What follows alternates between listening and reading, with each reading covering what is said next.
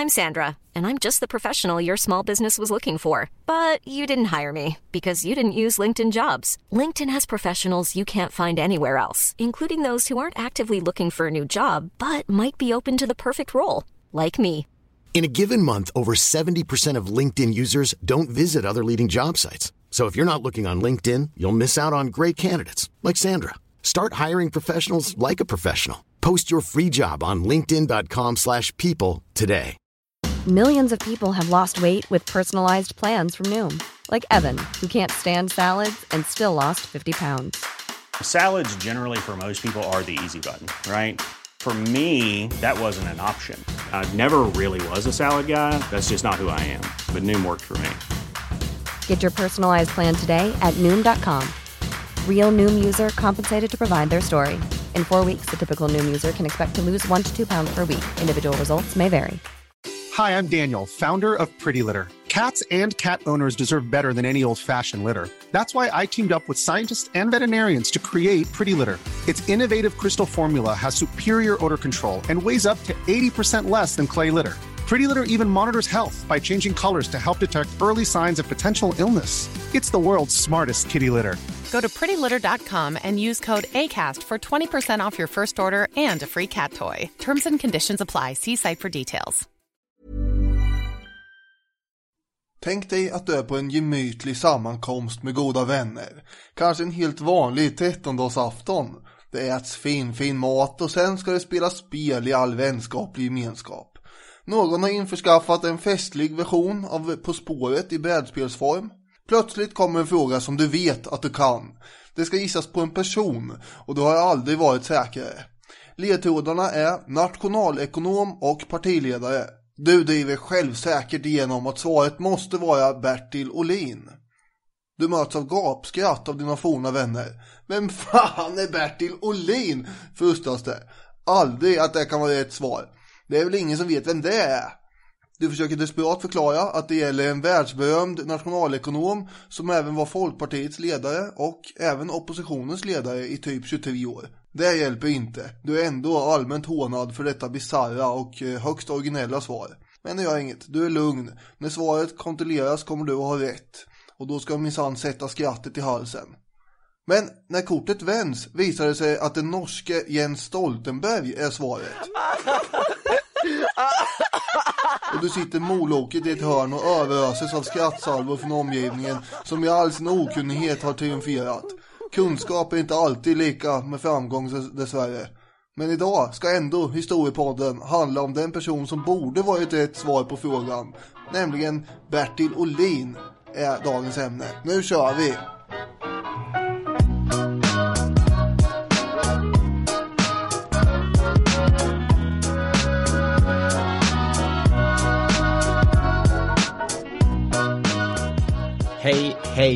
Hej och välkommen till Historiepodden, den här podcasten som jag, Robin Olofsson, och du, Daniel Hermansson, gör tillsammans med våra vänner på Radio Play. Ladda ner appen eller lyssna via deras hemsida. Är ni mer old school så kan ni naturligtvis beställa en byggsats för en transistorradioapparat från Elfa.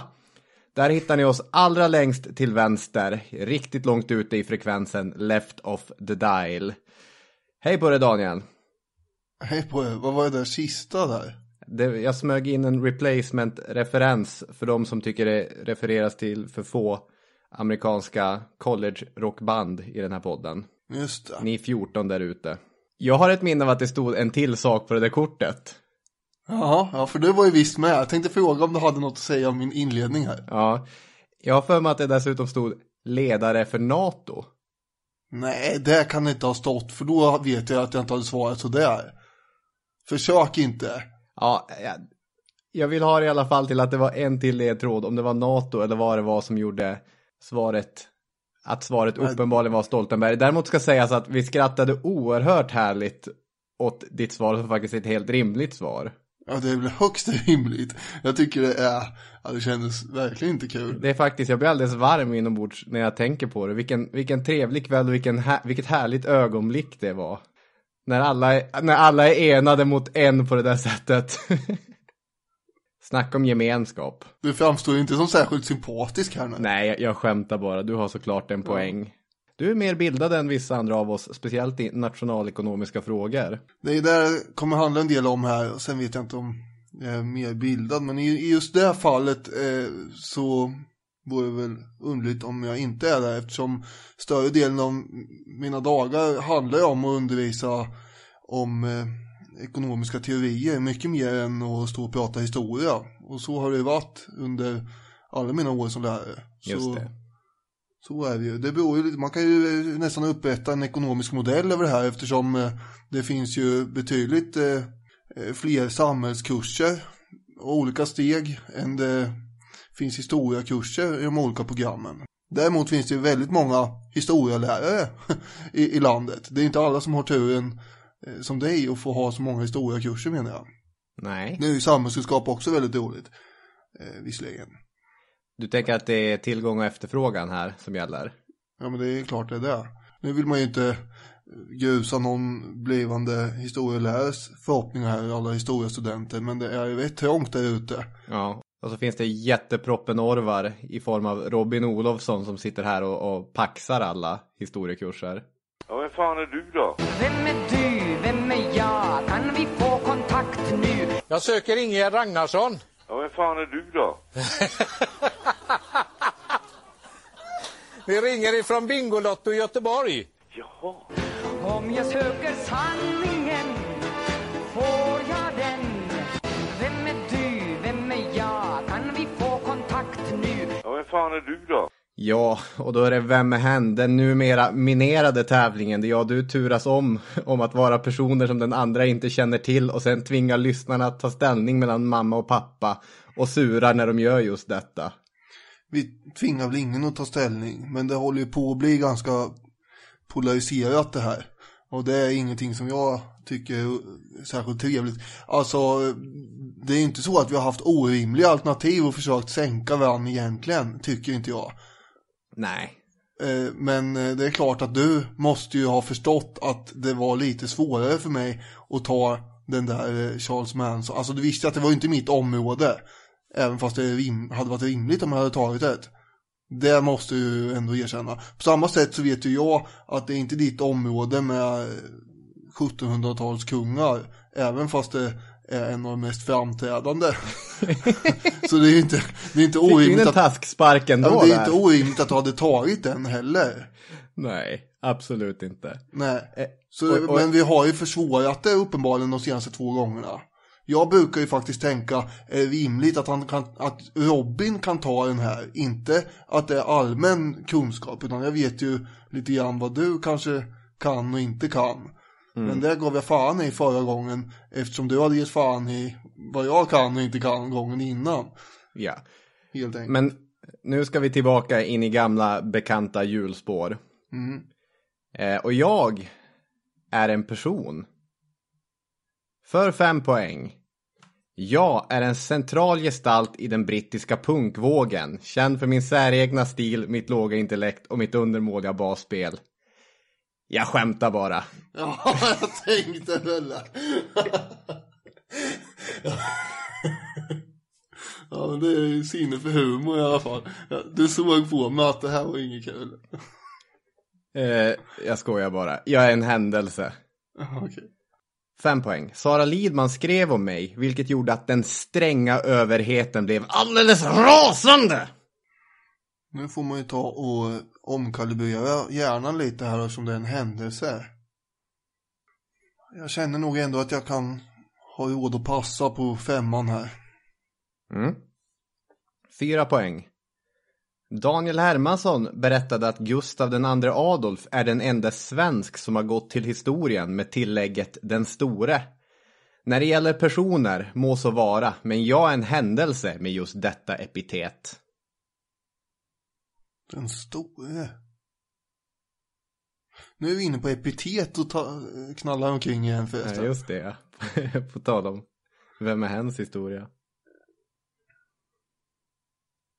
Den stora oredan tänker man ju på. När svenskarna tuffar in i Moskva. Men det har ju svårt att se att det går ju synka ihop med 5:an. Pass. 3 poäng. Jag var ett slag i ansiktet för den svenska modellen.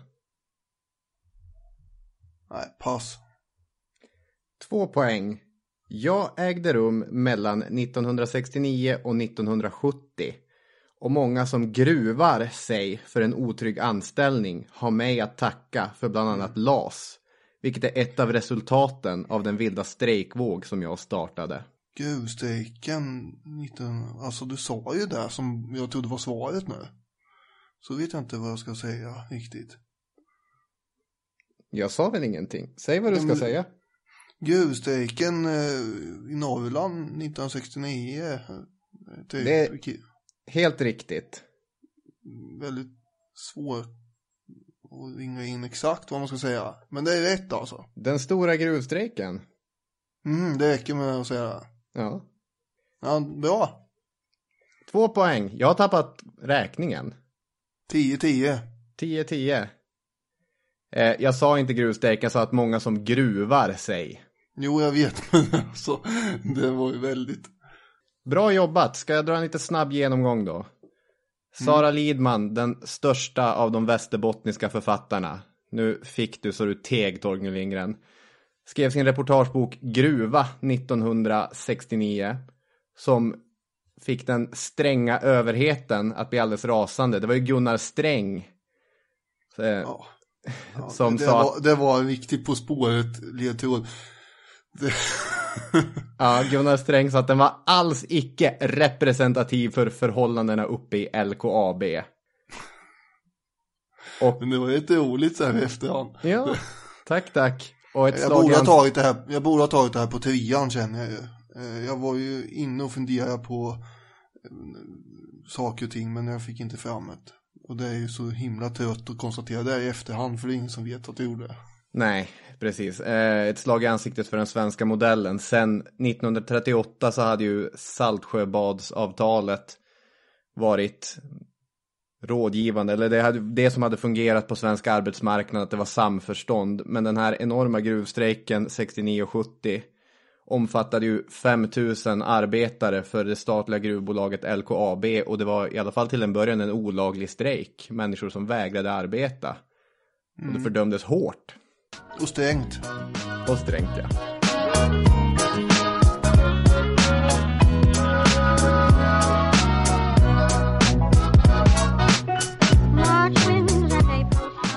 Varför är Bertil Ohlin en sån tydlig referens? Varför ska vi känna till den här mannen? Ja, kan du berätta lite kort om det? Ett människoliv är ju så kort att de flesta hinner ju knappt med en stor gärning. Men Bertil Ohlin är en av de viktigaste gestalterna i svensk historia från 1900-talet. Dels därför att han inom det vetenskapliga fältet, det nationalekonomiska fältet, var oerhört inflytelserik. Kommer senare få Nobels ekonomipris. Men även inom politiken så var han en av de största förnyarna av svensk liberalism, och han är en av de största svenska oppositionsledarna, eftersom han kommer bli sparringpartner med Tage Erlander under hela den perioden då Tage sitter och roddar Sverige. Men du hade ändå inte stött på namnet Ohlin innan? Nej. Fast du är ganska insatt i Erlander och sådär. Ja, därför att jag delvis har väl haft den här lite felaktiga historieskrivningen att Sverige från slutet på andra världskriget tills Fälldins maktövertagande på 70-talet var en enpartistat. Det fanns ett parti som alla röstade på, det fanns ingen opposition. Ja, fast grejen är att oppositionen var ju majoritet större delen av den tiden, så att det är ju som sagt inte sant. Nej, men ibland, alltså, speciellt i den typen av läroböcker som vi använder, det är en väldigt förenklad variant av det svenska politiska livet under den här tiden. Och jag har ju lite försprång där i form av min samhällskunskapssituation då kanske också. Så kan det vara. Ja, den här Ohlin, han föds då 1899 i Skånska Klippan. Ja. Och sen så tänker vi inte säga så mycket mer om det, utan vi hoppar fram tills han blir vuxen helt enkelt. Ja, sen han en stor minneslucka, vaknar till 1924 då han disputerat i nationalekonomi. Ja, det är ungefär så. Det finns ju någonting som kallas för låt-gå-liberalism som jag ska gå igenom lite mer sen. Ja, då vill jag säga att ifall någon på DN lyssnar, så jag skulle aldrig säga låt-gå-liberalism, jag skulle säga laissez-faire-liberalism. Just det, det är ju det begreppet som man brukar lära ut i vanliga fall i ekonomi. Ja, men det var det som gällde under 20-talet och hade gjort ganska länge, får man väl säga. Det betyder alltså att staten ska låta bli, helt enkelt. Låta bli att lägga sig i. Mm. Och den här inställningen hade Ohlin fått med sig som alla andra, i princip nationalekonomer. Så det var den uppfattningen han hade under 20-talet, det kan man ju känna till. Sen kommer det börja ändras lite grann vart efter. Vad är det som har hänt 1919? 1919 så har ju första världskriget tagit slut. Just det. Det tänker jag är en grej. Jag tänker att det har samlats ett stort gäng tyska politiker i Weimar och dragit igång ett nytt tyskt projekt också. Mm. Är det någon av dem du fiskar efter? Ja, jag fiskar efter en snubbe som kommer bli ganska känd också vart efter här, Keynes. Jaha. John Maynard Keynes, den brittiske ekonomen som livligt kritiserade det här Versaillesfreden. Mm. Och skadeståndsbetalningarna som Tyskland skulle göra. Redan 1919 så väckte ju Keynes ganska mycket uppseende genom den här kritiken. Och efter 10 år då, 1929, så skriver han en artikel i den stora ekonomiska tidskriften Economic Journal, där han funderar kring det här med Tysklands utbetalningar och angående skadestånden. Han menar på att det här kräver ju en ökning av varuexporten. Men för att kunna göra det så måste ju då priset sänkas för att kunna sälja mer. Men den ökande exporten kommer ju inte generera mer intäkter eftersom priset sänks. Man måste ju sänka priset för att kunna konkurrera i så fall om man ska sälja mer varor, eller hur? Ja, jo, jag är med. Ja, du är med. Men inte ens om man ökar produktionen så skulle det ge högre intäkter om man nu sänkte priset. Så det här var ju en hopplös situation för tyskarna, menar Keynes på. Mm. Och Ohlin läser den här artikeln och förfasas över de här slutsatserna. Ja, hemskt det han läser. Ja, för han håller inte med helt enkelt. Och som man kan göra ibland när man är i affekt. Man slänger sig vid datorn och tänker att nu ska jag kasta ihop ett argt mail här till någon. Det kan ju hända och sen så lugnar man ner sig lite grann. Talar du av egen erfarenhet nu? Jag har begränsat mig själv i vissa tillfällen i sådana här situationer. Det gjorde inte Ohlin då, utan nästan i affekt så kastade han sig förmodligen över en skrivmaskin snarare än en dator. Han är vid den här tiden professor i Köpenhamn. Det var han mellan 25 och 29, väldigt ung professor. Och enligt egen utsago så knackade han ihop en artikel på 8 sidor under ungefär 5-6 timmar. Och han var ju väldigt insatt i det här ämnet med skadeståndsutbetalningarna och Versaillesfreden och där. Så där fick det också lite snabbare, skulle kunna förklara det. Ja, men det är uppseendeväckande därför att annars så var han ingen snabb skribent när han skulle disputera eller när han skrev sina vetenskapliga texter, så hade han jättesvårt att hålla deadlines. Men jag ska bara skriva till det här och då måste jag förklara det här och då måste jag förklara det här. Så att han kan sätta sig ner och knacka ut de här sidorna på några timmar.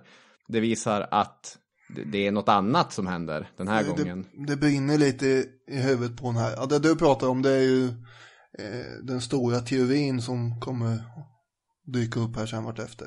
Men i det här fallet så är det då bara en artikel. Och hans svar publiceras då i nästa nummer och får otroligt stort genomslag.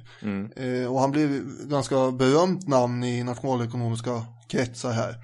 Han skriver själv att det blev en överraskande internationell uppmärksamhet.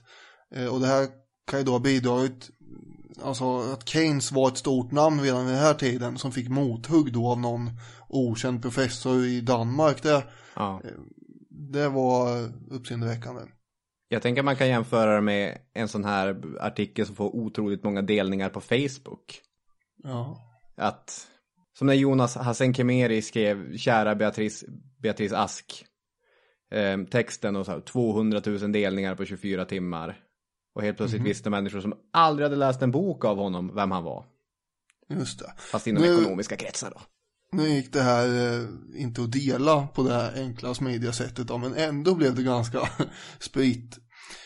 Olin hade ju varit en anhängare av de allierade under första världskriget eftersom hans mor också var där och så. Så han ville ju gärna slå hål på den här myten om att skadeståndet var så otroligt betungande. Och svaret går ju ut på att för det första så var det så då att fram till 1927 så hade Tyskland fått större utlandslån än vad skadeståndsutbetalningarna var. Och framförallt så tänkte inte Keynes på det här då, menar Olin. Att på grund av de här utlandslånen som Tyskland har fått så hade ett utrymme skapats för beskattning som skulle minska köpkraften hos tyskarna. Och de pengarna då som man kunde beskatta skulle gå till det här skadeståndet som i sin tur borde öka köpkraften hos invånarna i de länderna som får skadeståndet. Resultatet av det borde då bli en ökad varuexport från Tyskland till de här länderna som då får en ökad varuimport.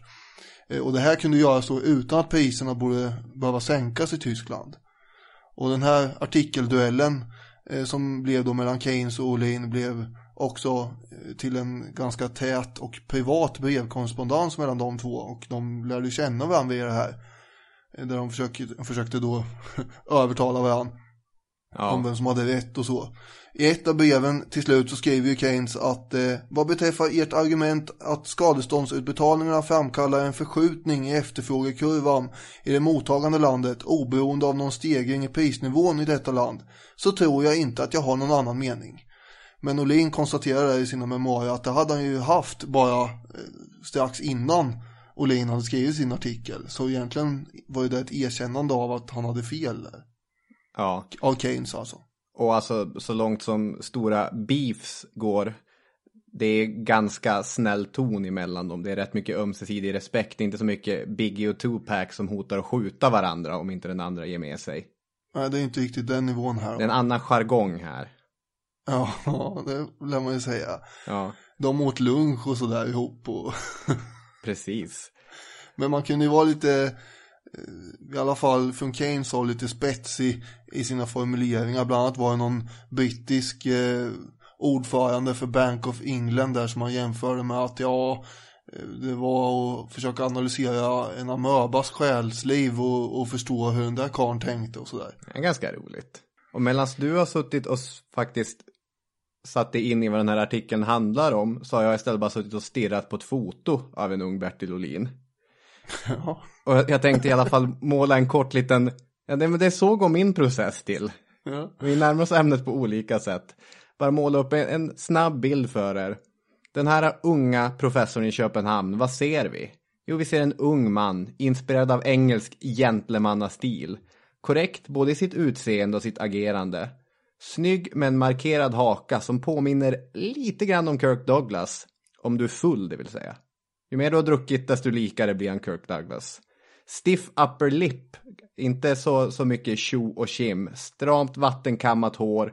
Rak näsa. Kostym i 3 delar. Stärkt krage. Där har vi honom. Det är han. Han har ingen humor.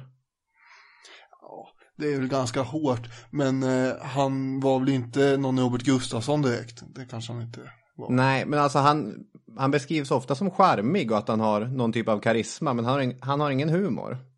Nu är humor 2 och 3 och 5 delad. Jag vet inte riktigt vad jag vill komma med det här. Men jag tycker fortfarande att det är ganska hårt. För humor kan ju vara på olika sätt. Ja, för all del. Men det är intressant bara sen när vi kommer komma in på politiken att han då ställs mot Tage Erlander som är en god och ganska rolig snubbe som kan ironisera över sig själv och som kan dra lite berättelser i Hylands hörna och så. Mot den här andra mannen, professor, superakademisk och så dränkt i den här engelska gentlemannastilen att man ska vara korrekt. Ja, munterhet kanske inte var på samma nivå som hos Erlander. Nej.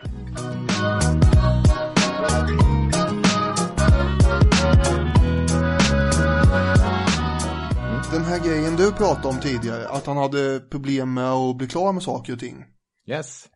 Hela 20-talet ägnar han ju åt sin bok om utrikeshandel. Helt enkelt. Det tar ju typ 13 år eller något att bli klar med den där boken. Och det viktiga för honom var ju också att den blev bra. Ja. Kan du känna igen dig i den här problematiken? Jag visste att den skulle komma. Ja, jag kan känna igen. Jag är uppe i 10 år jag också nu. Så att det är helt orimligt. Men jag tror att han har nog mer intensivt arbete och kontinuerligt intensivt arbete på sin bok och sitt verk här än vad jag har gjort. Jag har ju pysslat med en hel del annat. Typ jobba och för att få ihop till hyran och dylikt. För all del. Ja. Men vad det handlar om det här och den här utrikeshandeln, det är helt enkelt Heckscher-Ohlin-teorin. Och det är ju en teori som har fått enormt stort genomslag. Det är för den som han får Nobelpriset långt senare. Det är en sån teori som jag själv varje år undervisar i kursen internationell ekonomi till exempel.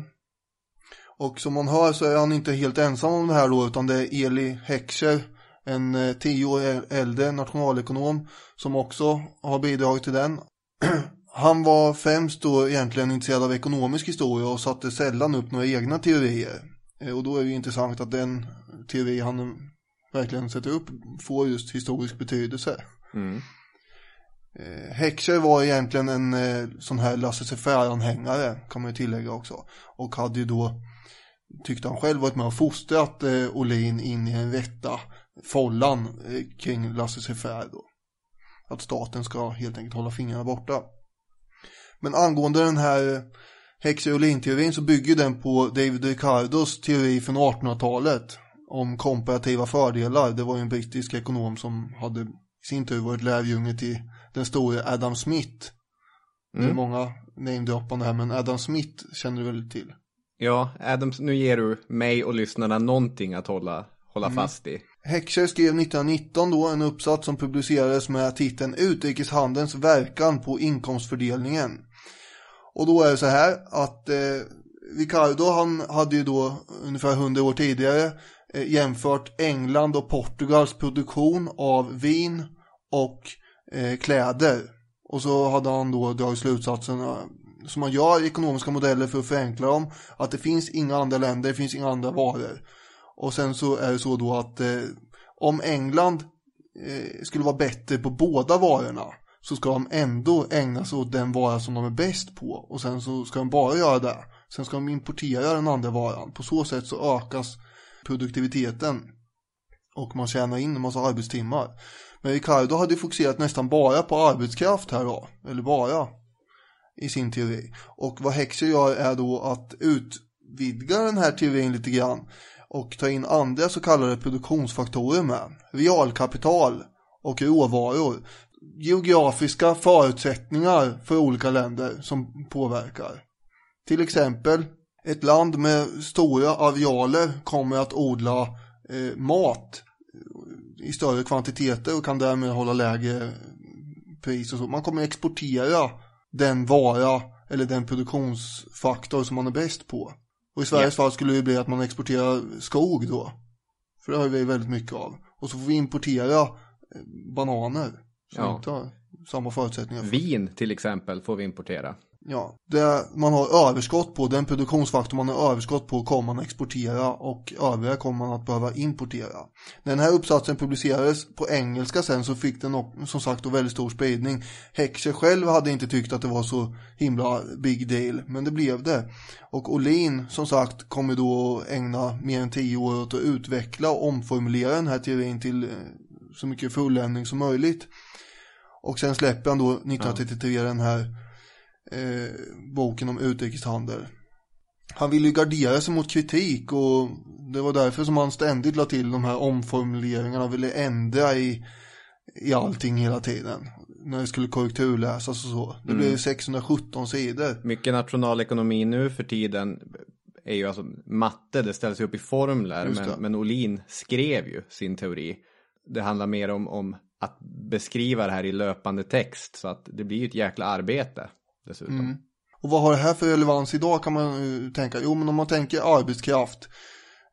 Har man överskott på arbetskraft så kommer man kunna hålla lågt pris på det, det vill säga låga löner på arbetskraftsintensiv produktion. Och var tillverkas arbetskraftsintensiv varor någonstans? Ja, det är ju Sydostasien. Allt har ju skeppats över till Kina och länderna borta i Sydostasien. Och det är för att det är billiga löner.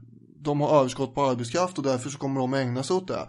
Realkapital istället, det är inte Uganda som tillverkar rymdraketer, utan där det finns kapital så kommer sådana varor produceras. Och därför, den här teorin är ju fortfarande fungerande i stora delar. Teorin däremot förutsätter ju att det råder fri konkurrens och frihandel. Det är det här allt annat lika som man håller på att köra med i ekonomiska modeller. Men så fungerar ju inte världen i verkligheten och därför så är den inte helt tillämpbar. Men om man tar bort det här så kan man ändå se då att vissa grupper i ett land föredrar protektionism framför frihandel. Om man har liksom underskott på den vara i sitt land, då vill man ju ha tullar för att skydda sin produktion. Svenska bönder. Ja, exakt. Tullstriden på 1880-talet är ett typiskt exempel.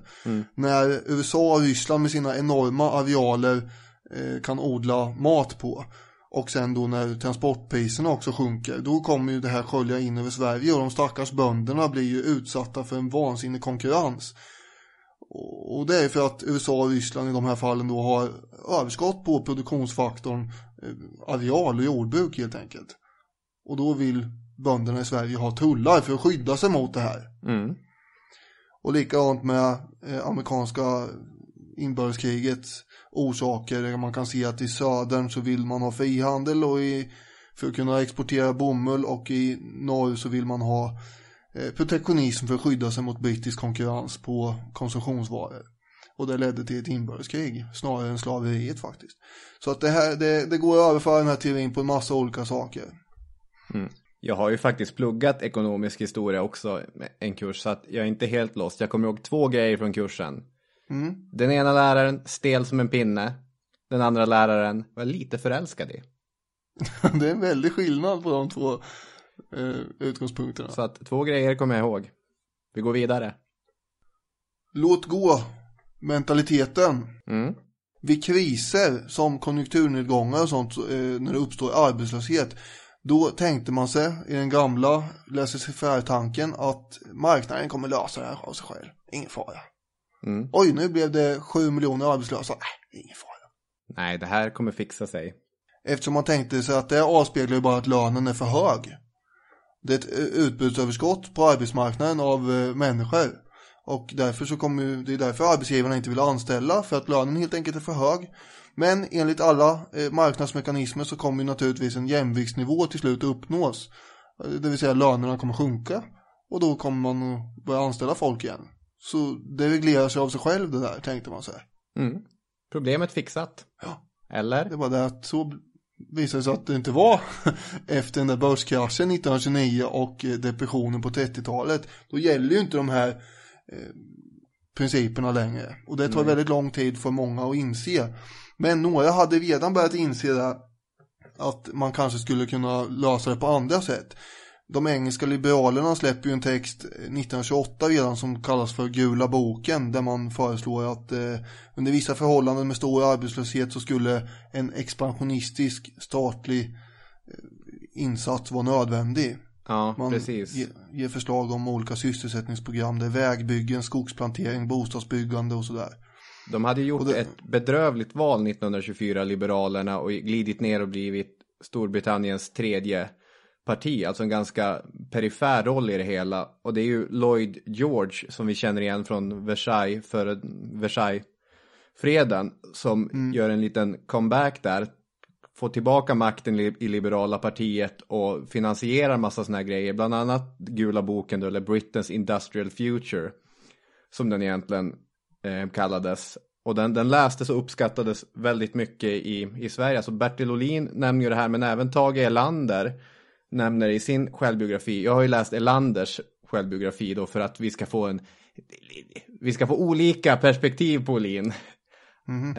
Han skriver att den här lästes flitigt på Lund och Ernst Wigforss, en av Socialdemokraternas mest ikoniska finansministrar, han skrev flera recensioner av Gula boken i tidningen Arbetaren.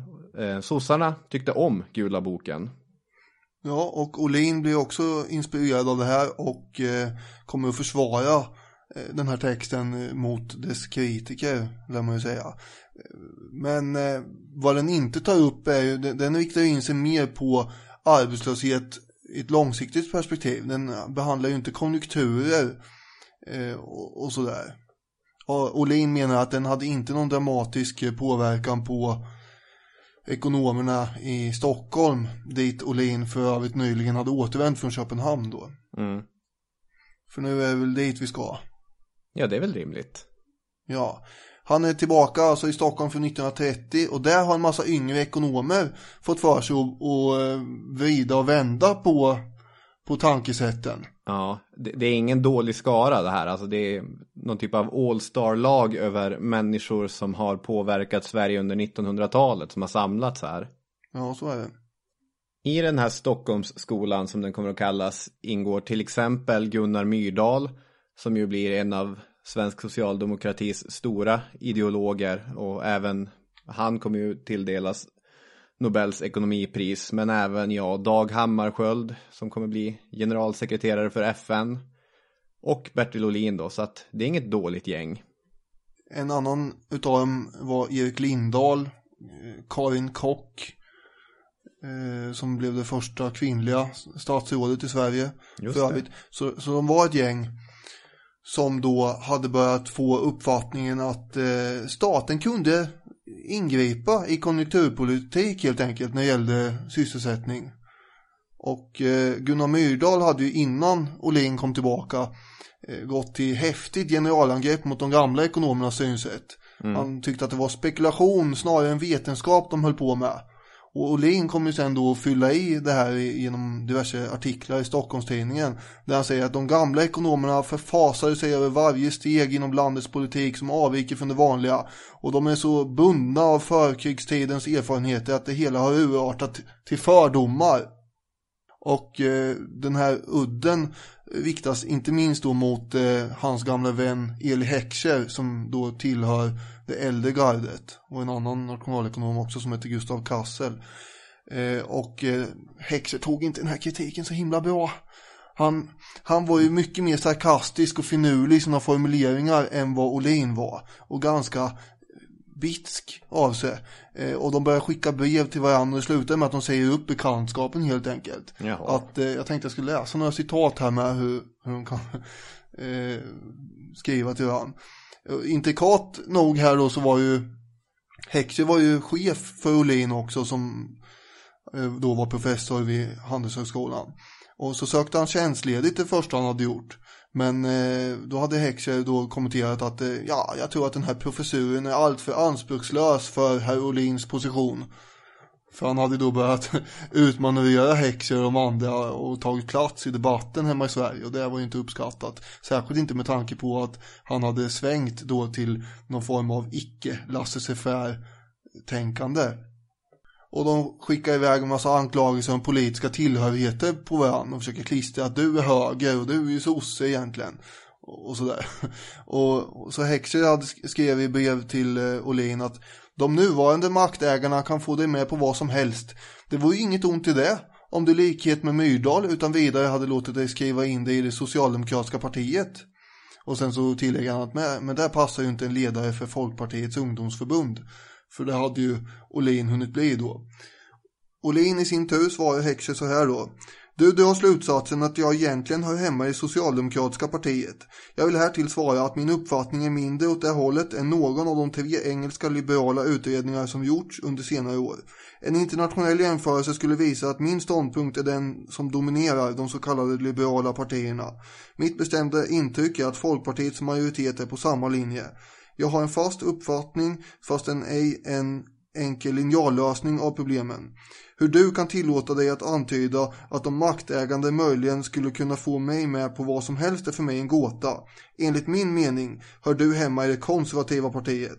Jag har som huvudskäl till att du hör hemma där mycket mot min vilja måste sätta den omständigheten att du inte i djupare mening intresserar dig för hur problemen ter sig för de ekonomiskt vanlottade i samhället.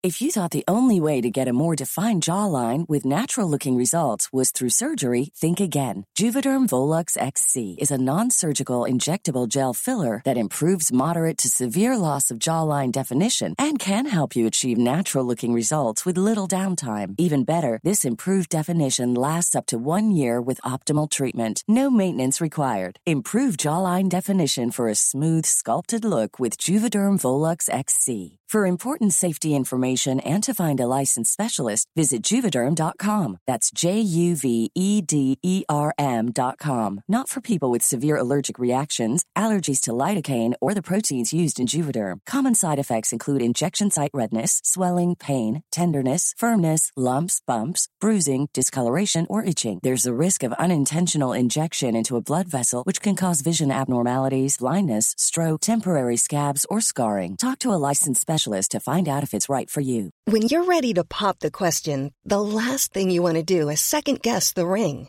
At BlueNile.com, you can design a one-of-a-kind ring with the ease and convenience of shopping online. Choose your diamond and setting. When you find the one, you'll get it delivered right to your door. Go to BlueNile.com and use promo code LISTEN to get $50 off your purchase of $500 or more. That's code LISTEN at BlueNile.com for $50 off your purchase. BlueNile.com, code LISTEN. Millions of people have lost weight with personalized plans from Noom. Like Evan, who can't stand salads and still lost 50 pounds. Salads generally for most people are the easy button, right? For me, that wasn't an option. I never really was a salad guy. That's just not who I am. But Noom worked for me. Get your personalized plan today at Noom.com. Real Noom user compensated to provide their story. In 4 weeks, the typical Noom user can expect to lose 1 to 2 pounds per week. Individual results may vary. Så här håller man på och slänger en massa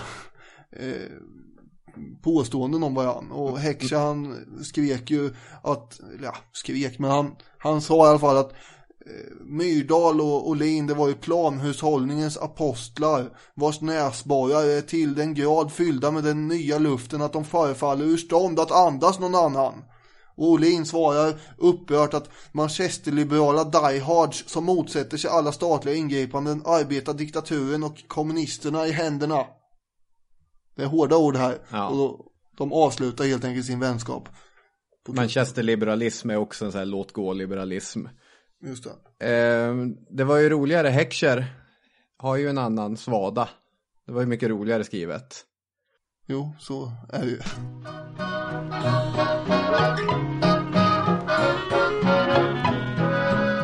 Jag kommer att fortsätta mala på här en liten stund till bara.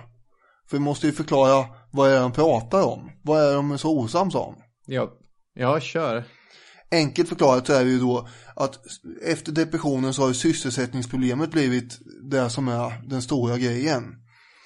Och man anser helt enkelt från det här hållet då, de här nya nationalekonomerna i Handelshögskolan, att det är efterfrågan som är grejen. Det är den som måste höjas. Det är där problemet sitter.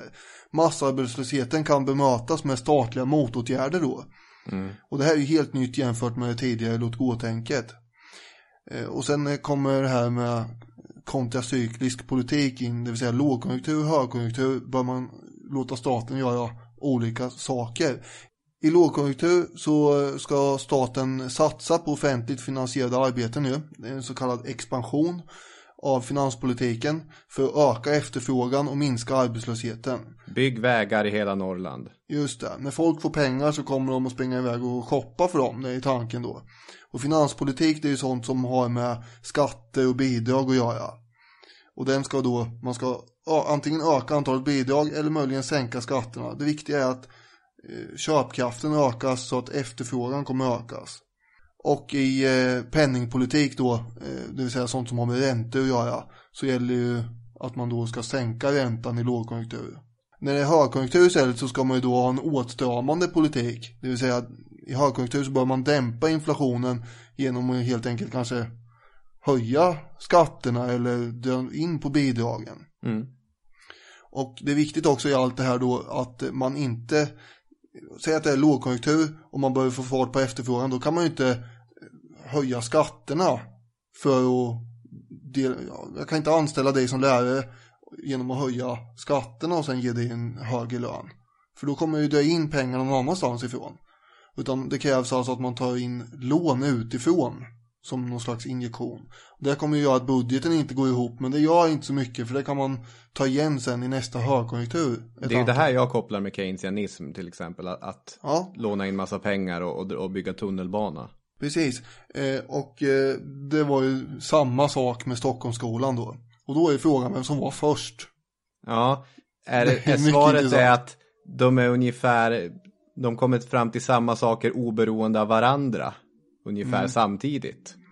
Det är så, men av vissa omständigheter så är det ju, keynesianismen heter ju keynesianismen för att det är Keynes som har fått vad ska man säga, äran för det här.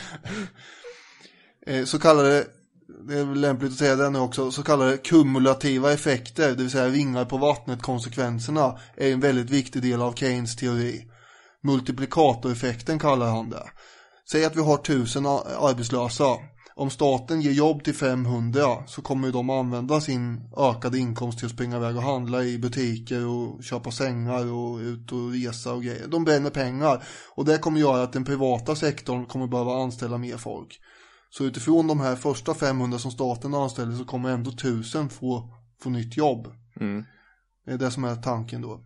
Ohlin skriver i sina memoarer att det var kanske till stor del en tillfällighet som gjorde att en grupp Stockholmsekonomer kom att framställa viktiga delar av en sådan teori några år tidigare än Keynes. Så han är väldigt tydlig med att det var vi som var först här egentligen. Man hade tillsatt en arbetslöshetsutredning. Vad fan vad svårt det har att prata. Man hade ju tillsatt en arbetslöshetsutredning, var det inte så? Så var det.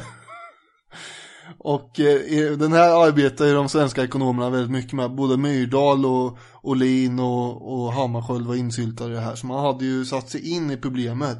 Och det här var ju runt 1930-31 redan man hade börjat med det där. Ja. Redan i Danmark så hade Ohlin skrivit en text som hette Sätt produktionen i gang, som handlar om att man skulle öka nationalinkomsten och därmed sysselsättningen. Så han var inne på det här spåret redan före det började komma ut en massa keynesianska texter. Dessutom hade då Ohlin recenserat en av Keynes texter, Means to Prosperity, 1933. Där sätter Keynes då det totala utbudet mot den totala efterfrågan. Och Ohlin skriver en väldigt positiv recension av det här. Det här var ju bra grejer. Mycket bra. Nej, inga män direkt. Utan det var bra. Sen några månader senare så kommer hans egen text ut som heter Till frågan om penningteorins uppläggning. Och den var väldigt lik Keynes. Och då drar ju folk slutsatsen att Ohlin har mer eller mindre rippat Keynes idéer här. Och därmed så tänker man sig att Keynes var först och sen kommer Ohlin med en snarlik text. Men grejen var att Ohlin har ju skrivit sin text innan Keynes är publicerad. Och då blir sakerna i ett annat ljus, så man vet att han har kommit fram till de här sakerna innan han har recenserat Keynes text. Och ja, det är fram och tillbaka väldigt mycket här. Men vem som var först är ju inte helt klart. Nej. Uppenbarligen. Det ligger i tiden i alla fall.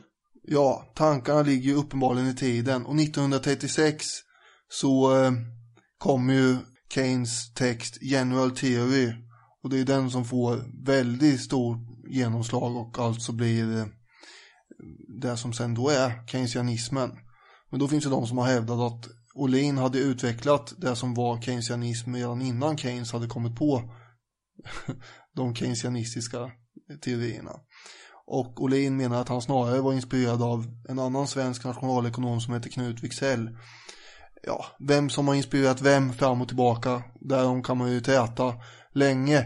Men Ohlins lösning för att få lite ära av allt det här är ju att gå ut 1937 med en text som kallas då för Stockholmsskolans teorier. För att säga att vi har också tänkt på det här. Och vi kanske gjorde det före Keynes egentligen. Men det är ju för sent, då är ju redan Keynes teorier kopplade till honom. Ja, Wicksell var ju väldigt stor i Sverige också, så att det är väl helt rimligt. Det där skriver Erlander om också, att man blev helt marinerad i Wicksell när han pluggade i Lund, Erlander till exempel. Stockholmsskolan består ju då av de här ekonomerna som vi tidigare nämnde. De hade inte en superenhetlig syn på allting. Men det blir ju ändå någon form att vi står för det här, att det är lämpligt att staten gör ingrepp i ekonomin och så. Ja, nej, det kan de inte gärna ha haft, för Gunnar Myrdal brukar beskrivas som en ideologisk braständare i socialdemokratin. Alltså någon som var ganska långt ute på ena flyen. Ska vi hoppa in lite på politiken då? Det kan vi göra. 1934-1935 så blir ju Bertil Ohlin politiker, ledare i det nybildade Folkpartiets ungdomsförbund. Det är inte så jäkla långt mellan nationalekonomi och politik. Det handlar om samhället, det handlar om ekonomiska frågor, men det är två ganska olika världar, den vetenskapliga och den politiska världen. Ja, apropå det kan man kanske höra vad herr Ohlin själv säger om att gå från att vara vetenskapsman till att bli politiker. Du hade från början varit vetenskapsman. Som mycket ung man blev du professor i nationalekonomi i Köpenhamn och hade redan på 30-talet nått ryktbarhet långt utanför Sveriges gränser. Det här byggde nuvarande folkpartiledaren Gunnar Helén på när han som radioanställd 1947 gjorde ett politiskt porträtt av dig i form av en intervju. Nu när ni är inne i politiken, mitt inne i spelet, känns det inte svårt då ibland att både vara vetenskapsman och politiker? Kan man bli politiker från era förutsättningar och bli det med bibehållen hederlighet? Ja, i själva verket finns det inte så stora olikheter mellan det vetenskapliga och det politiska arbetet som folk tror. Även om det finns väsentliga skillnader när det gäller det offentliga framträdandet. Om jag får utveckla den saken lite närmare, så vill jag först peka på att det vetenskapliga arbetet ju blir fruktbringande bara om det bygger på verklighetens grund. Man måste lära av erfarenheten. Man kommer inte långt bara genom spekulationer. Det gäller inte precis detsamma för det politiska arbetet. Jag får då säga att under de år jag har sysslat med politik har jag mer och mer fått respekt för erfarenheten och försöker utnyttja goda råd från erfarna kollegor i riksdagen från alla livets olika områden så mycket som möjligt. Jag har blivit mer och mer skeptisk mot de som vill göra om samhället på grundval av mer eller mindre århundrade gamla teorier, sådana som socialismen. Och för det andra, en god vetenskapsman, han måste ju skilja på det som är väsentligt och det som är oväsentligt. Det är väl också precis vad som tarvas av en politiker. Det är sant att en politiker ofta tvingas att lägga fram bara ena sidan av saken för att andra politiker i andra partier lägger fram den andra sidan. Men jag medger att då verkar han kanske mindre objektiv, men han måste i alla fall ha analyserat igenom problemet på ett ganska vetenskapligt sätt. Naturligtvis någon gång får man i politiken ta taktiska hänsyn, men även detta mycket mindre än folk tror. Det här med Folkpartiet, det har ju återförenat från att ha varit två partier tidigare under 20-talet. Och det är väl relevant att det är ett nybildat parti 1934. Ja, just det. Det är inte bara ungdomsförbundet som är nybildat, utan det är Folkpartiet i sig. Och det är inte automatiskt socialliberalt, utan det är ganska mycket gammal liberal inställning här. Det hade ju varit då det liberala partiet och de frisinnade. De hade splittrats på det här med alkoholfrågan och om man skulle förbjuda det eller inte 1923. Just det. Ohlin har ju blivit headhuntad till det här nya partiet också, att de vill ju verkligen ha honom. Och den här socialliberala ideologin som han kommer stå för, det visar sig vara den mest gångbara. Han kommer ju under en 10-årsperiod jobba sig fram i partiet och slutligen landa som partiledare. Men jämfört med många till exempel socialdemokrater men även andra typer av politiker så blev han ju politiker ganska sent. Alltså många av de andra svenska politikerna hade antingen genom facket eller genom studentpolitiken eller genom kommunalpolitiken uppfostrats inom politiken och de var uppfostrade i spelet på ett annat sätt än vad Olin var som var uppfostrad inom akademin istället. Jag menar, professor vid 25 är ju vansinnigt ungt. Sven-Erik Larsson har skrivit en riktig tegelsten om Olin och han beskriver honom som något av en främmande fågel i svensk politik och som en politiker med ganska svag politisk intuition. Det här diskuterade du igår på sms om det stämde eller inte, men det som Larsson skriver är att Olin kunde jätteskickligt redogöra för olika alternativ, för och nackdelar med de här olika alternativen, men han hade svårt att gå på känsla sen. Utan istället så gjorde han det som var politiskt korrekt eller litade på råd från sina närmaste. Erlander till exempel, han gick mycket mer på bara magkänslan. Till exempel varför han inte vill samarbeta med Folkpartiet vid många tillfällen. Det kändes inte rätt. Ja, det är lite konstigt eftersom de låg väldigt nära varandra rent politiskt i många frågor. Och Olin var ju, han pendlar ju hela tiden mellan att vara villig att samarbeta men ändå inte. Och det var väldigt oklart ibland vad han egentligen tyckte om det där. Han ville ju ha till stånd ett samarbete vissa perioder och andra så tyckte han att det är nog bättre att distansera sig. Alltså får jag bara säga det. Vad vi diskuterade på sms var att du tyckte att Maud Olofsson gjorde en bra grej. Nej, jag sa inte att du gjorde en bra grej. Jo, men det var ju där du sa att man måste vara handlingskraftig med. Och då hade hon låst in Lars Leijonborg tydligen i någon skrubb. Och sen fått honom att vara med på den här alliansen-grejen. Sen har hon tydligen låst in både Annie Lööf och den här, vad heter han nu? Fredrik Federley med. Och springa omkring och låsa in folk. Jag vet inte om det är en bra politisk. Så vända där mot Olin då. Att han tog inte för, han var inte tillräckligt hård. Jag vet inte om jag tycker att det är rätt melodi och hålla på. Ska jag försvara henne? Bakgrunden till det här är ju hur man får fram ett maktskifte. Jag är ingen anhängare av Maud Olofsson i sig, men vad vi diskuterade var hur genomför man ett maktskifte. Och Olin är ju nära det här vid några tillfällen, men lyckas aldrig driva frågan hela vägen, som till exempel Maud Olofsson och Fredrik Reinfeldt gjorde. Till exempel genom att låsa in Lars Leijonborg tills han spolade sina krav på språktest. Borde Bertil Olin ha låst in Gunnar Hedlund då, Bondeförbundets ordförande, och för att få honom? Ja, borde han ju såklart inte, för som du poängterade, det är frihetsberövande. Ja. Men om man ville att Gunnar Hedlund skulle sluta tramsa och bilda en borgerlig majoritet, då hade han kunnat göra det. Men Bertil Olin blir alltså den stora oppositionsledaren. Han är en del av en maktbalans och han blir, som jag sa tidigare, sparringpartner till Erlander. Det är i den här rollen som hans stora politiska insats sker. Och det här gjorde han länge. Partiledare i 22 år och oppositionens ledare i 20 av de här åren. Direkt efter kriget så blev oppositionens roll helt enkelt att lägga band på sossarna. Till exempel hade Socialdemokraterna 1944 presenterat ett 27-punktsprogram med ganska radikala krav på socialisering. Bland annat en jordbruksreform där småbruk skulle slås samman till större enheter. Man skulle socialisera bensin- och oljehandel med mera. Och det här blev aldrig verklighet. Och Bertil Olin poängterar ofta i sina, till exempel sina memoarer och i intervjuer han gjorde på 70-talet i Sveriges Radio, att det här är någonting som han och Folkpartiet låg bakom. Sen hade det 27-punktsprogrammet var inte så etablerat inom sossarna heller, skulle många, till exempel Erlander, poängtera.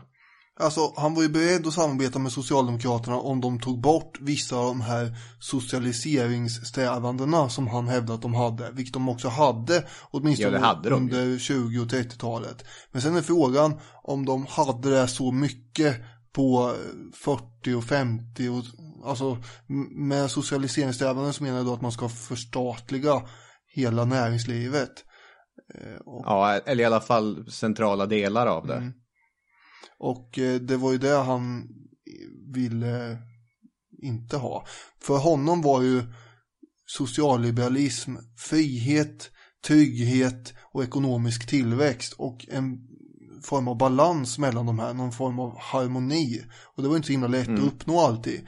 Därför att trygghet då i form av arbete och så, det kan ju då inkräkta på den frihet som man kanske kan känna att man behöver i form av att inte staten ska ta en massa skatt och sådana där saker eller ha monopol och så. Ja, det där är ju balansgången. Och om man har för mycket trygghet, det vill säga ta in för mycket skatt, då blir det också, kan det hämma den ekonomiska tillväxten och då är det inte bra. Så för honom var socialliberalism en blandning av allt det här. Och han var ju lika mycket kritisk mot den gammelliberala synsättet som det socialdemokratiska. Och han sa att det behövs ett socialliberalt mittenparti. Titta bara på hur det gick i Spanien till exempel, där man kastades mellan ytterligheter och det inte fanns någon starkt mellanalternativ. Ja, verkligen. Just socialliberalism reagerade jag på när det var valrörelse 2014. Expressen hade ju en stor valdebatt där Niklas Svensson stod och gosade sig bakom podiet. Han älskade att få vara i fokus. Niklas Svensson, han är en rolig prick den där. Det är ju så att han i början av hockey-VM för några år sedan, då kapade han ju hockey-VM med fotknölarna. Det var ju helt värdelöst. Det var ju astråkigt. Vem orkar titta på det där egentligen? Ja. Sen gick det kronor till på Twitter gjorde han det här. Sen gick det kronor till VM-final. Och då twittrade han om hur fantastiskt roligt det var att följa hockey-VM här helt plötsligt. Då kunde inte jag låta bli att påtala att det här var lite hycklande av herr Svensson. Att ena stunden fördöma hockey-VM och nästa hylla det. Konsekvensen av det blev att han blockade mig på Twitter. Man får ju inte kritisera. Ja. Nej, där är du i en stor stolt skara. Ni är många som har blivit blockade av Niklas Svensson. Ja, jag tror det. Ja. Men jag reagerade på att alla partiledare pratade bara om kanske en fråga. Eller Jonas Sjöstedt pratade om vinster i välfärden och Stefan Löfven pratade om sträcka ut handen och jobba tillsammans. Men Jan Björklund, han pratade om sin ideologi. Socialliberalismen. Och jag tänkte att här har vi Bertil Ohlin spöke som vilar över det moderna Folkpartiet, som inte ens heter Folkpartiet längre. Nej, men så är det ju, för det är ju Bertil Ohlin som styr in Folkpartiet i den här, vad han själv mer eller mindre döper till socialliberalism. Då hade det funnits, det begreppet fanns ju sedan tidigare från 1800-talet, men det var inte en självklar ideologi i Sverige så, utan först kallade han det för den radikala liberalismen och sen var det den moderna liberalismen och sen så blev det till slut socialliberalismen han kallade det. Och det var det som blev Folkpartiet sen. Jag är liberal. Jag tror på den enskilda människans frihet och möjligheter snarare än på statens makt och de stora politiska systemen. Människor växer med kunskap och får nya möjligheter.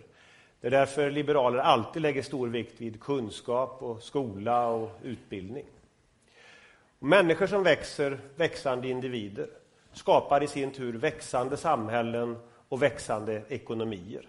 Och det är så vi får resurser till vår gemensamma sociala välfärd. Den idén kallar vi socialliberalism. Vi liberaler tror på individuell frihet, socialt ansvar, jämställdhet mellan kvinnor och män, öppenhet och tolerans, marknadsekonomi och internationell solidaritet. Om du delar våra värderingar, då tänker du också liberalt. Och om du tänker liberalt så bör du rösta liberalt. Tack. En punkt som jag tycker är intressant är 1948 års val. Dels för att den representerar den första riktiga holmgången mellan Tage Erlander och Bertil Ohlin, men också för att 1946 så har Per Albin Hansson klivit av spårvagnen och rasat ihop. Och sossarna är, vad brukar vi säga, plockat ner skylten. Och sossarna är i en ganska utsatt situation. När man har gjort undersökningar innan så har de ganska lågt stöd. Och frågan är ens, kommer sossarna kunna bibehålla makten? Och Erlander och Olin, de har stora debatter i Vasaparken. De radiosänds ju också, men det här är innan massmedia verkligen får det greppet om politik och valrörelse som det har idag. Utan istället kommer jättemycket folk dit till Vasaparken för att titta på dem. Det blir nästan som en boxningsmatch eller en fotbollsmatch, för anhängarna beblandas ju stå med varandra. Man kan ju stå där och kanske heja på den ena och sen när den andra säger något så märker man att oj, den som står bredvid mig jublar ju nu. Och också som en boxningsmatch på det här sättet att de två har väldigt, deras debattteknik skiljer sig väsentligt från varandra. Att Tage Erlander ömsom står han och ironiserar och skämtar lite grann. Och så smäller han in i sitt ideologiska mode och då blir han som en pastor som står och mässar. Medan Olin å andra sidan, han koncentrerar sig på ganska intrikata politiska frågor. Alltså grejer där han vet att här har Erlander svårt att hålla en koncis linje. Och så släpper han inte det. Utan han återkommer till det och så hamnar Erlander lite dåligt läge. För det här vill han ju helst inte prata om. Så att olika människor kan uppleva att nej, men det här var ju homerun för Erlander. Medan andra kan uppleva att nej, men Olin hade honom där på de här sakfrågorna. Valet kan man väl säga blir succé både för Folkpartiet och för Erlander och Socialdemokraterna. För Folkpartiet nästan fördubblar sitt resultat från föregående val och hamnar på 22,8% och blev med det nästan lika stort som högern och bondeförbundet tillsammans. Sossarna, de gick marginellt bakåt till 46,1%. Det var 0,5% tillbakagång, men de kunde sitta kvar vid makten. Att sossarna står stilla, det beror på att det är ganska många kommunister som går över till Socialdemokraterna just det här valet. Och Folkpartiet växer egentligen främst på högern och bondeförbundets bekostnad. Det som brukar kallas borgerlig kannibalism. Att kommunisterna går över till Socialdemokraterna och vinner röster av dem där, det beror ju mycket förmodligen också på det som har hänt i Prag. Ja, just det. Det sammanfaller ju med 1948 års händelser i Prag. Som inte är supersympatiskt från sovjetkommunistiskt håll. Nej, och då reagerar ju en del i Sverige och tänkte de ska vi inte rösta på mer. Och så gick de till sossarna som då upprätthåller någon form av 46% i nivå. Ja, precis. Innan det här valet ska vi komma ihåg att det hade förekommit ganska stora ekonomiska diskussioner. Det var ju så att efter kriget då började inflationen stiga och efterfrågan sköt i höjden. Det blev högkonjunktur lite grann kan man säga. Efter hur det var tidigare när man liksom, nu var det inte krig längre och nu kan vi sälja en massa grejer. Vad som hände, och då enligt Olins egna teorier så borde man ju då dra i handbromsen och inte spä på det här. Nej. Men det är ju en annan sak att vara politiskt. Det är samma problem nu som då alltså. Det är svårt att vinna röster på att hålla igen. Ja. Och därför så driver ju han igenom en liksom slopande av en omsättningsskatten hette. Den tog man bort helt enkelt. Det här ökar köpkraften ännu mer, vilket då spär på inflationen. Helt i strid med hans egna teorier egentligen. Och med Socialdemokraterna var ju inte mycket bättre. Det var svårt att hantera det här med högkonjunktur och inflation just då.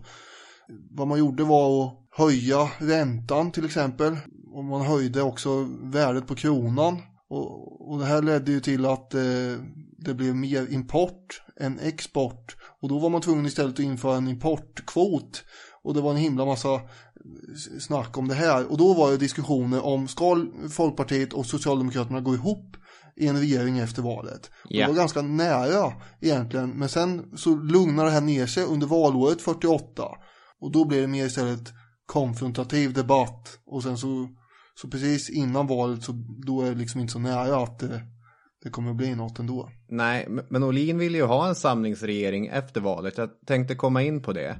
Men innan det bara, kort efter valet 48 så etableras en struktur som jag vill mena fortfarande finns kvar i vår tid. Där sossarna står på ena sidan och den borgerliga politiker som mest övertygande kan sätta sossarna på plats blir motståndare. Att från Olin kan man dra en rak linje till Torbjörn Fälldin, Bengt Westerberg, Carl Bildt och senare Fredrik Reinfeldt. Att så ser oppositionsrollen ut. Och det är inte självskrivet att det alltid måste vara en moderat som det är nu, utan vem vet, Annie Lööf kanske ska kunna axla en sån roll om Centerpartiet gör något idiotval någon gång. Hon kanske kan låsa in någon. Vem vet? Efter valet så ville Olin ha en samlingsregering. Med tanke på att de två största partierna också hade ganska snarlika intressen av att genomföra en reformpolitik hade inte det varit omöjligt heller. Nej. Men det blir inget av. Erlander säger nej, förhandlar med Bondeförbundet utan framgång. Det här kommer han fortsätta senare med och få lite framgång. Men Olin får aldrig frågan av Erlander. Själv så menade Olin att Erlander han helt enkelt hatade Folkpartiet eftersom han hade växt upp i ett liberalt hem. Och det här var en sån tonårsrevolt, ett fadersmord som pågick. Pappa höll inte käften om Karl Stav. Så nu tänker jag inte jobba med Olin. Nej, okej. Sen hade ju sossarna också samarbetat med Bondeförbundet under 30-talet. Och det var ju där den här krisuppgörelsen 33 var med Bondeförbundet. Så man hade ju lite av en tradition före kriget att vara med dem. Och då kanske det också var naturligt att ställa frågan till Bondeförbundet snarare. Jag vet inte, men jag tror också på det här att Olin symboliserar någon form av, som du var inne på innan, någon akademisk tjänstemannaperson. För det är också tjänstemännen som börjar rösta på Folkpartiet allt mer under det här valet. Just Man har ju gjort stora framstötar där. Sven Andersson, gammelsosse som var i partisekreterare och utrikesminister och så vidare. Han menade istället att det var Olins arrogans som omöjliggjorde en samregering. Att alla sossar i andra kammaren hatade honom på grund av hans ton och hans attityd. Till exempel när Ernst Wigforss ska hålla sitt avskedstal och går upp och håller en utläggning om ekonomi. Då begär Olin ordet och går upp och börjar bemöta de här punkterna och poängerna som Wigforss har tagit upp. Och då klapprar alla sossar med sina skor, eller vänta, nu tänker jag på kurser med sina bänklock i kammaren där. Det här är ju, han har ju inte jättebra känsla för stämningen här i församlingen. Idag så är det ett evigt tackande och berömmande så fort någon ska avgå. Det är ingen politisk kritik överhuvudtaget. Istället delar man ut blommor och presenter. Men det där hade ju inte Olin så mycket känsla för uppenbarligen. Han skulle upp och kritisera Wigforss istället. Nej, sannoliken inte. Och inför valet 48 så kom det ju fram också att Olin höll på att skicka brev till olika ledarredaktioner ute i landet. Och bad om att sluta kritisera Wigforss och Myrdal. De här gammelsossarna, de är på väg ut ur politiken. Det är ungtupparna som ni måste koncentrera er på. Det är Gunnar Sträng, den här unga, fräscha politikern som ni ska koncentrera er på. Är den bilden du får upp i huvudet när du tänker på Gunnar Sträng, en ung, fräsch politiker? Inför valet 48 så var han ju det. Ja. Han hade kommit från facklig rörelse, han hade varit med och avskaffat statarsystemet. Det såg inte så snyggt ut när det här kom ut i socialdemokratisk press att Folkpartiets ledare försöker organisera en mobbningskampanj mot Gunnar Sträng. Nej, men sossarna hade i sin tur ljugit ihop att Folkpartiet hade fått miljoner av från något konstigt håll. Ja, att de hade hur mycket pengar som helst. Ja, som näringslivet hade pyntat in där. Och så sa man hela tiden att Folkpartiet går i storfinansens ledband och sådär. Ja. Erlander själv, han skrev att han fattade inte vad Folkpartiet och Olin egentligen ville. Att om Olin på riktigt var intresserad av ett fruktsamt samarbete eller om man bara försökte slå in en kil mellan sossarna och Bondeförbundet. Även i biografin långt senare, jag fattar inte vad karln ville. Och när man har en sån misstänksamhet, då finns det ingen grogrund för ett bra politiskt samarbete. Ja, beroende på hur man ser på saker och ting så skulle man kunna tycka att det är lite sorgligt, för egentligen så var ju inte Olin främmande för det här som sagt. Han hade ju byggt hela sina ekonomiska teorier på att det var rimligt med statlig intervention, men inom konjunkturpolitikens ramar, och han var ju också mycket för det här med ramhushållning, att det var rimligt att man hade liksom politiska ramar för näringslivet och så. Det här kallar ju för övrigt Ilhekse för tvångshushållning och sånt där, och tyckte att det var en av galenskaperna. Och Tage Erlander var ju inte i sin tur intresserad av några stora socialiseringar heller, utan han var inte den typen av socialistisk politiker på det sättet, så att det hade säkert kunnat funkat. Däremot tyckte inte Erlander om Olin. Olin säger ju det, att jag tyckte om Erlander mycket mer än vad han tyckte om mig. Men rent politiskt så var det ju intressant för Olin att hävda att Erlander och Socialdemokraterna hade de här ambitionerna. Ja. Och en annan sak, han anklagar, men han säger att Bondeförbundet var ju mer intresserad av kortsiktiga vinster och få igenom sin politik än att sikta på ett rejält maktskifte och därigenom få igenom stora förändringar. Vilket nog stämmer också. Ja, det gör det ju. Och han siktar ju på att ett regeringsskifte skulle äga rum helt enkelt. Och det blev ju aldrig av. Nej, för vägen till regeringsmakten blev blockerat mellan 51 och 57 då sossarna tillsammans med Bondeförbundet bildar en koalition. Och då är ju regeringsmakten säkrad.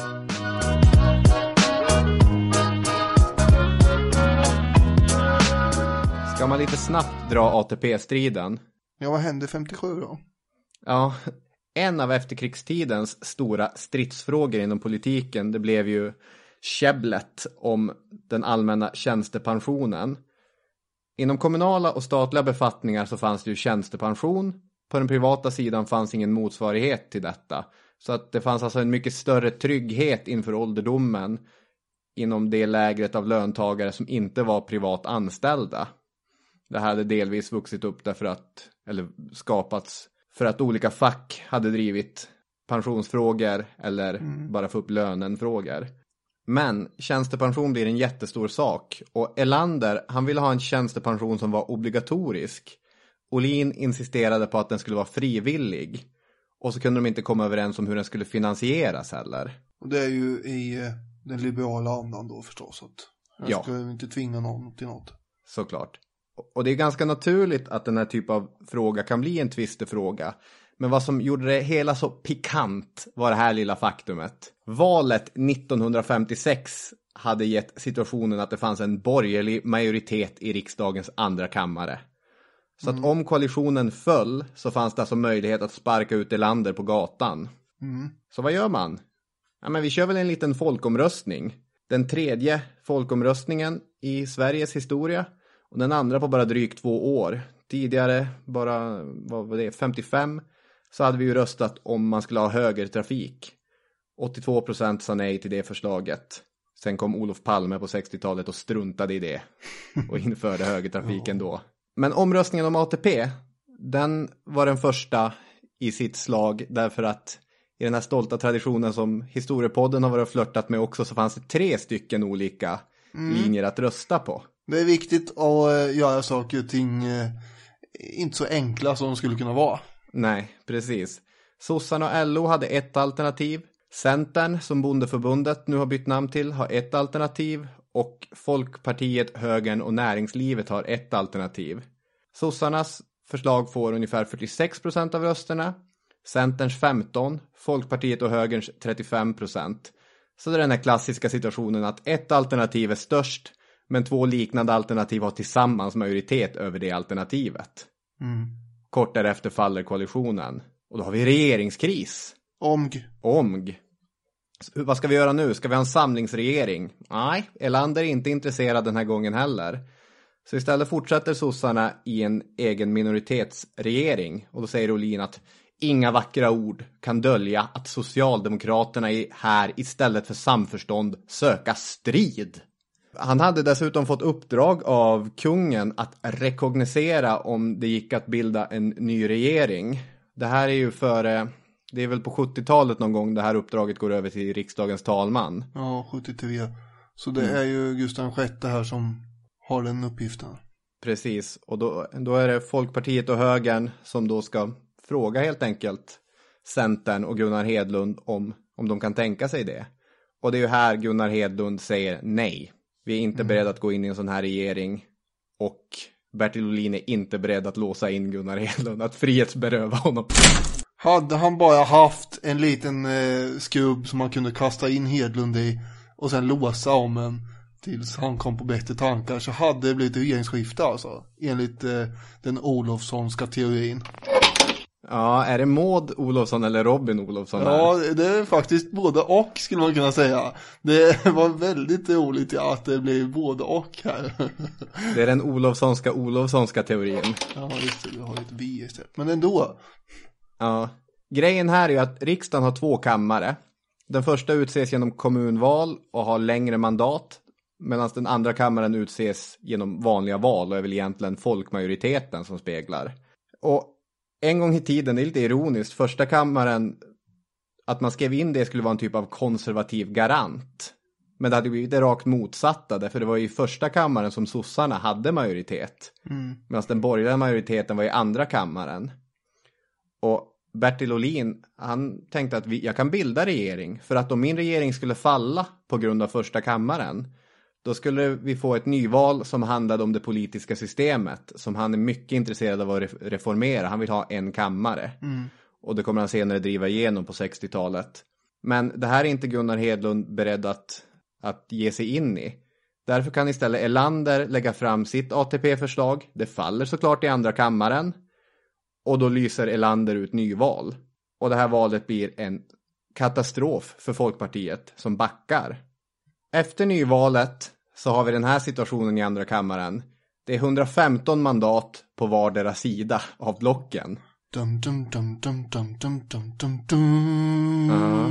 Ja, nu är spänningen olidlig. För Erlander lägger fram sitt ATP-förslag igen. Ja, okej. Ja, och vad händer? Ja, vad som hände är ju att vad Folkpartiet hade gjort tidigare var ju att försöka vinna över arbetare till sitt parti. Ja. Som i regel då består av tjänstemän. Men han hade lyckats hyfsat bra. Och en av de här arbetarna som hade gått in i Folkpartiet tidigare hade varit mycket frikyrkorörelsearbetare som har varit med. Men nu hade också andra kommit med. En av dem är då Ture Königsson, som inte förmår att rösta emot Socialdemokraternas förslag. Han sitter där uppvuxen i arbetarmiljö och nu så ska han antingen trycka på nej eller ja, eller ja, vi tar och trycker på avstå. Och därmed så går ju Socialdemokraternas förslag igenom. Ja, 115 mot 114. Ja, han blir inte jättepopulär i Folkpartiet, men så blev det. Han säger att jag skulle inte kunna se mina gamla arbetskamrater i ögonen om det var jag som sänkte ATP-reformen. Nej. Och Socialdemokraterna, det är inte så att de jublar och applåderar och så åt honom just. För att, nej, han är inte socialdemokrat. Nej. Så han är älskad av ingen. Men ja, det kanske blir lite så. Reformen gick igenom. Ja, och ibland i svensk historieskrivning dras det väldigt stora växlar på den här striden. För sossarna går in i 60-talet starkare än någonsin tidigare. Medan både Folkpartiet och högern backar. Och speciellt för Folkpartiet Ohlin så blev det ett stort slag det här. För att partiet stämplades som ett högerparti. Vilket inte hade gjorts tidigare under hans ledning. Att de är löntagarfientliga. De försökte sabba ATP. Och han skulle sitta kvar till 1967 som partiledare, men hans roll som den självklara ledaren för oppositionen efter ATP-striden är inte den lika självklar. Nu har vi pratat om mycket grejer här under 1900-talet, men jag känner att vi har gjort det bakom axeln på Bertil Ohlin, så vi ska ju inte säga nu ska vi absolut aldrig mer prata om ATP eller något som vi har pratat om igen, utan det här är ju med Ohlins perspektiv, eller hur? Ja, verkligen. Och vi har väl, får man säga, skummat på ytan när det gäller den här politiska perioden. Jag har ett klipp som i och för sig är det nästan 2 minuter långt. Jag försökte klippa ner det så mycket jag kunde, men det blev ändå 2 minuter där Bertil Ohlin får sammanfatta sin politiska gärning. Och jag tycker att man kan köra det ändå. Det är koncist och bra. Vill du till sist försöka lite beskriva vad du anser att du och Folkpartiet kunde uträtta under den här tiden? Ja, den liberala folkrörelsen, den tycker jag anledning om en viss tillfredsställelse konstatera några saker. Jag har tidigare nämnt att socialiseringsprogrammen blev liggande i skrivbordslådan under de 2 årtiondena det gäller, trots alla programförklaringar. Vidare fick vi ju en social reformpolitik som i huvudsak utformades i samförstånd trots ATP-striden. Men vidare, klasskampstänkandet som var så framträdande för 25 år sedan, det sköts ju i bakgrunden. Och så fick vi en bättre demokrati. Jag har förut nämnt författningsreformen. Och jag har varit glad att konstatera att när människorna ser tillbaka på vad de väl rätt naturligt kallar för den erlanderska tiden, så är det väldigt många som säger att det var i stort sett en bra period i svensk politik och svenskt samhällsliv. Och då får man väl kanske våga säga att den maktbalans som det blev genom liberalismens framryckning bidrog i viss mån till att politiken fick en sådan allmän karaktär som den gjorde. Detta utan att bestrida att Tage Erlander var en mycket skicklig man som har gjort sig väl förtjänt utav en tacksam uppskattning från Sveriges folk. Och med det sagt, vilket trevligt litet avsnitt om Bertil Ohlin vi har knåpat ihop. Tack så mycket för att ni har lyssnat. Hej då med er. Tack så mycket. Hej hej.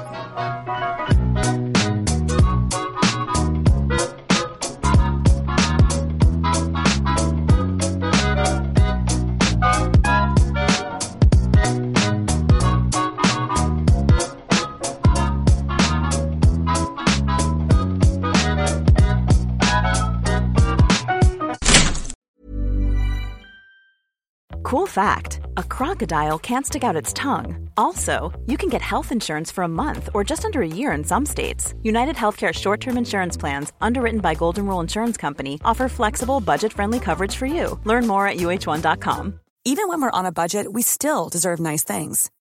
Quince is a place to scoop up stunning high-end goods for 50 to 80% less than similar brands. They have buttery soft cashmere sweaters starting at $50. Luxurious Italian leather bags, and so much more. Plus, Quince only works with factories that use safe, ethical, and responsible manufacturing. Get the high-end goods you'll love without the high price tag with Quince. Go to quince.com/style for free shipping and 365-day returns.